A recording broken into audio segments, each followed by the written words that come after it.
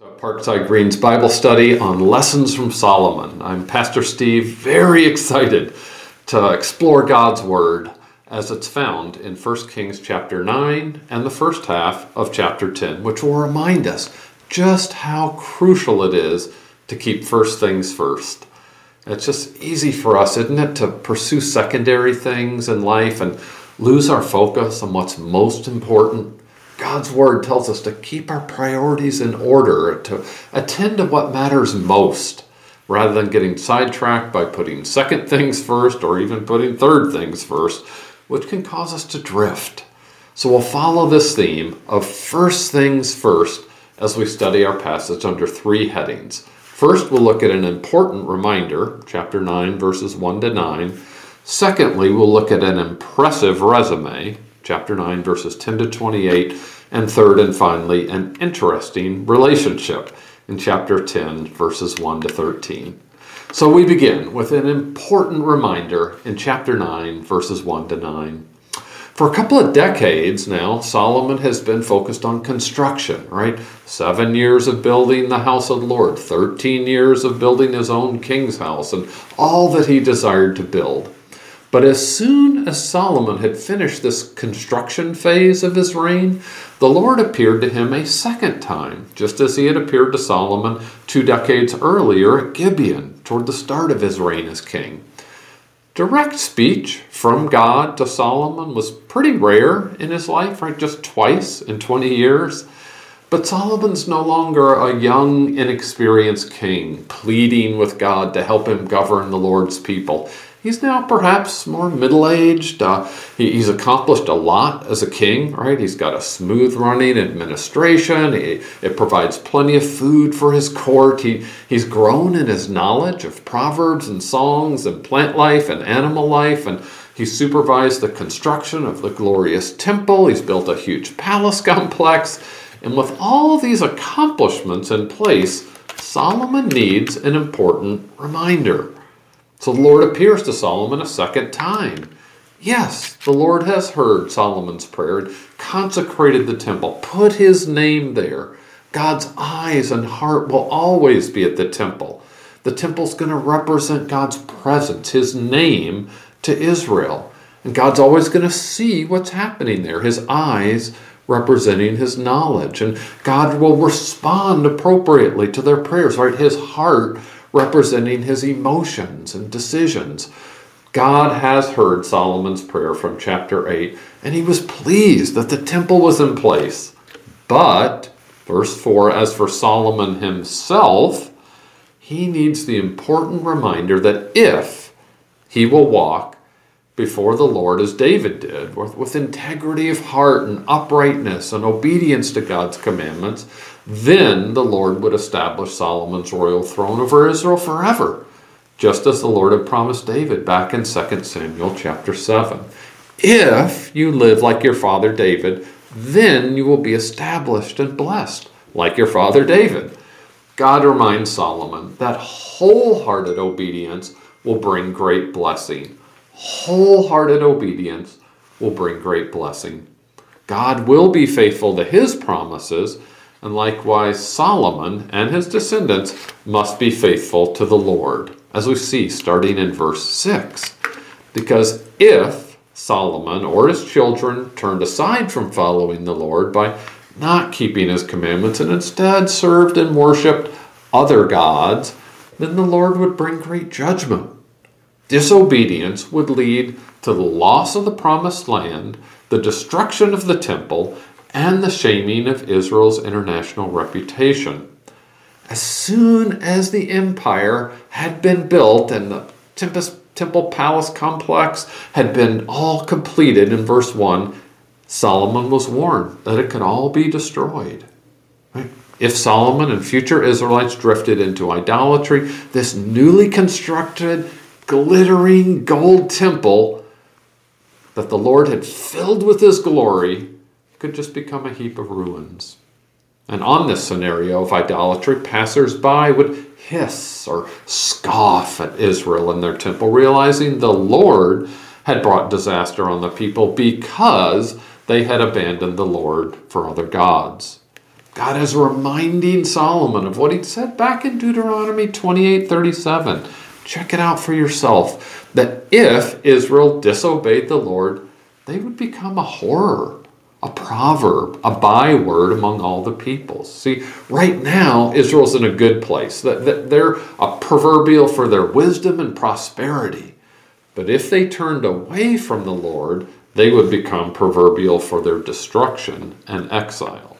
So the completed temple was no guarantee of God's automatic blessing. Solomon and Israel were currently at the height of their golden age, right? God had granted them rest from their enemies, abundant food, the all-time wisest king, a glorious temple, a gorgeous palace complex. And in the midst of all that prosperity, they needed the reminder that everything could change if they turned away from following God. Right? God spells out for them in great detail just how high the price tag of idolatry would be. And there's grace in this warning, isn't there? Right? Just keep obeying, keep enjoying the Lord's favor. They need the crucial reminder to keep first things first. And that includes keeping the first commandment. You shall have no other gods before me or beside me.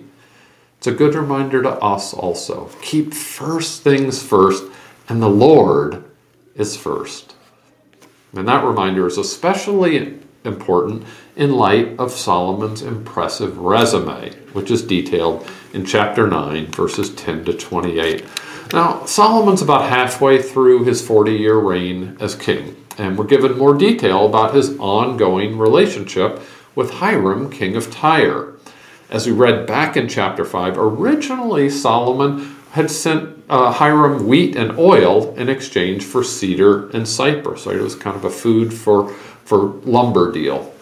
Now, in what may be a new deal, or perhaps changing terms of the old deal, Hiram was also giving Solomon gold, like about 9,000 pounds of gold, and Solomon was giving Hiram 20 cities, just a bit south and west of Tyre in the region of Galilee. But when Hiram went and inspected those cities, he was none too pleased with the deal. Right? These cities took on the name of Kabul, which may derive from the Hebrew word for worthless, reflecting the value of the cities, or may derive from the Hebrew word for fettered, reflecting Hiram feeling kind of fettered or stuck in this uneven relationship with Solomon. And then we're told, starting in verse 15, that Solomon used his draft of forced labor to build not only the temple and the palace, but also to build the Millo, which was a retaining wall of terrace. It was fill on the steep slopes of Jerusalem. And Solomon's drafted labor also rebuilt 6 named cities, right? Hazar, Megiddo, Gezer, Lower Beth Horon, Baalath, and Tamar. And commentators note that these half-dozen cities were key military defenses for Israel. So he's shoring up their military defenses. And then there were Solomon's storage cities as well for his chariots and his horsemen. So in sum, we see Solomon's impressive resume continuing to expand as he built well beyond the confines of Jerusalem, spreading throughout Israel. And Solomon's slave labor, we're told, came from non-Israelites who had not been driven out of the land. The Amorites, Hittites, Perizzites, Hivites, Jebusites, mosquito bites. Just kidding. These laborers were supervised by 550 chief officers, probably reflecting Solomon's organizational wisdom. By contrast with the slave labor that came from their enemies, the Israelites themselves served as Solomon's army, right? His military, his commanders, his captains, his horsemen, his soldiers, etc. And we're also told that Pharaoh's daughter moved into the house that Solomon built for her.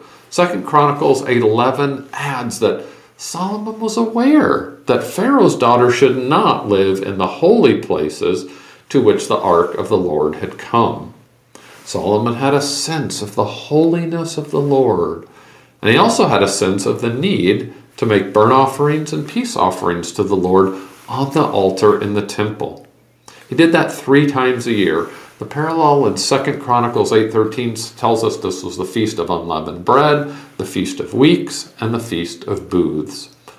Not only that, but with Hiram's help, Solomon also built a fleet of ships, apparently down at the southern tip of Israel on the shore of the Red Sea. And from there, Hiram's experienced sailors would join Solomon's servants on sea voyages south to Ophir, where they procured over 400 talents. That's some 30,000 pounds plus of gold. And at its current value, I calculated that would represent somewhere in the neighborhood of $700 million of gold. Now, on the one hand, we might see this as just another part of Solomon's impressive resume. I mean, after all, back in chapter 3, verse 13, the Lord had promised to give Solomon riches and honor as well as wisdom. But on the other hand, we may begin to wonder whether $700 million worth of gold is a violation of the law that was for Israel's kings in Deuteronomy 17:17, which says that the king shall not acquire for himself excessive silver and gold. And we're going to explore that concern in more detail next week, but for now we simply observe that even a highly successful king with an impressive resume must continue to follow the Lord. Despite his success in rebuilding cities and profitable international trade, Solomon needed to keep first things first, and the Lord is first above any accomplishments or resume. We move lastly to our final section on an interesting relationship in chapter 10, verses 1 to 13. Here we shift from sea travel, moving away from Israel by boat down to Ophir, to land travel toward Israel by camel. Most place Sheba in the South Arabian Peninsula, probably where Yemen is today. It's over 1,200 miles from Jerusalem, a trip of several weeks. So what prompted then the Queen of Sheba to take this long trip? Answer: the fame of Solomon concerning the name of the Lord. The fame of Solomon concerning the name of the Lord. She had a hunch that only a great God could produce such a great king. Only a great God could produce such a great king. Well, maybe through Solomon's ships, right, in nearby Ophir, the queen somehow knew of his reputation and she wanted to test his wisdom in person with some hard questions. We can imagine her, can't we, rehearsing her stumper questions along the way, prepping for this wisdom contest. How is he going to answer that one, I wonder?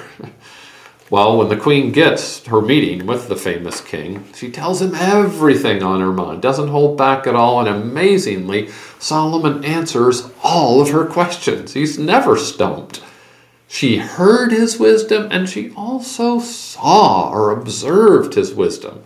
Right? Solomon's magnificent palace, ample food, numerous court officials, attentive servants and cupbearers, their striking clothing, the burnt offerings in the temple, it just all left the queen breathless. She had arrived in Jerusalem, remember, breathing out hard questions, and now there was no more breath in her. The queen tells Solomon that back in Sheba, she had heard incredible reports of his words and his wisdom. But she'd been a doubter initially, and now that she had seen it with her own eyes, she realized she didn't know the half of it. His wisdom and prosperity went way beyond the reports. The queen sees how happy are those who serve under Solomon, have the privilege of hearing his wisdom all the time, 24/7.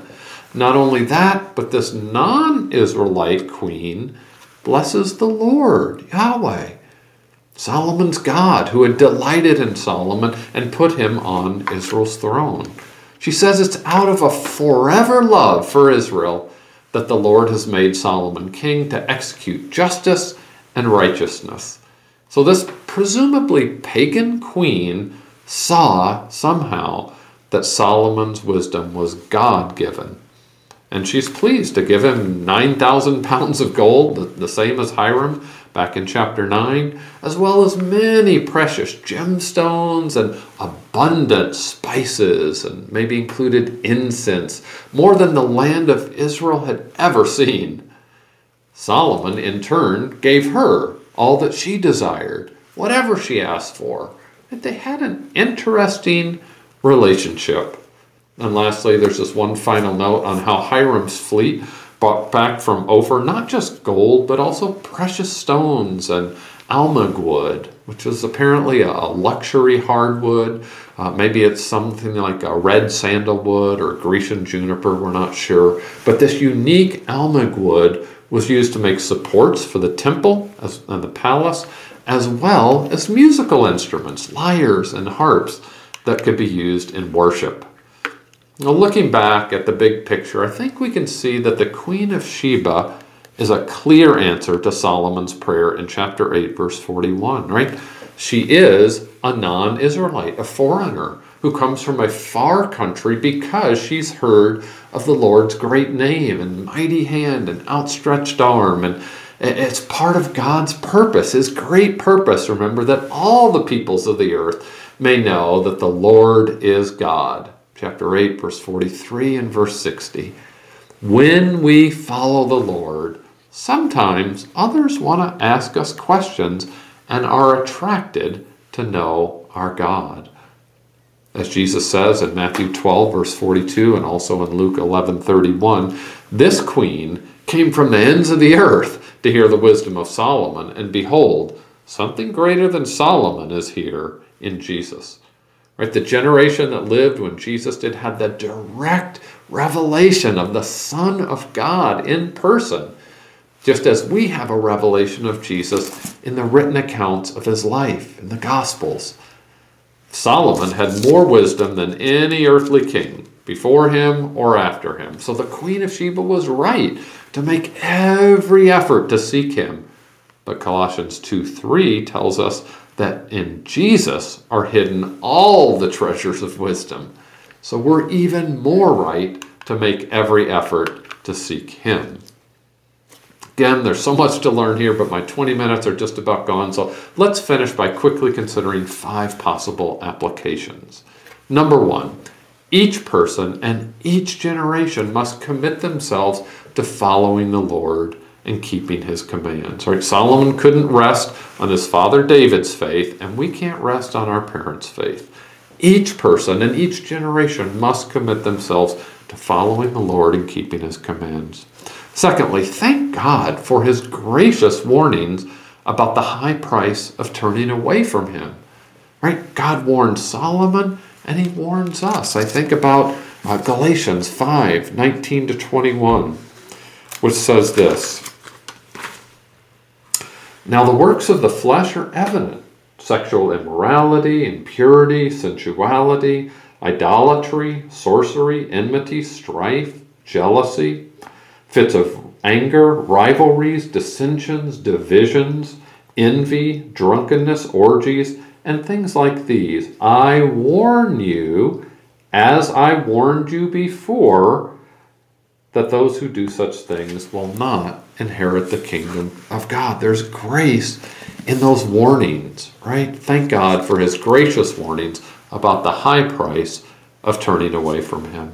Thirdly, make sure that in the midst of any accomplishments that we achieve, that we keep first things first by keeping the Lord first. Keep first things first by keeping the Lord first. Number 4, pray for God-given wisdom to answer those who ask us questions, pointing them ultimately to the Lord's wisdom in his written word. But pray for God-given wisdom to answer those who ask us questions, right? And fifth and finally, praise Jesus, in whom we find the ultimate wisdom of God. Look over 1 Corinthians chapter 1. Praise Jesus, in whom we find the ultimate wisdom of God. Let's close in prayer. Heavenly Father, we thank you that though we're such a forgetful people, you constantly remind us to keep first things first, to seek first your kingdom and your righteousness, knowing that you're going to take care of everything else. We thank you also for the grace in your warnings that you give to keep us from going astray. Guard us, we pray, from getting carried away with our accomplishments and striving to build impressive earthly resumes. Help us instead, we ask, to seek your wisdom and to pass on your wisdom in our conversations with those who are outside of your covenant family. We praise you, Father, for sending your Son Jesus to be our wisdom, our righteousness and sanctification and redemption.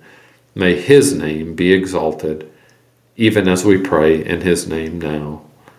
Amen.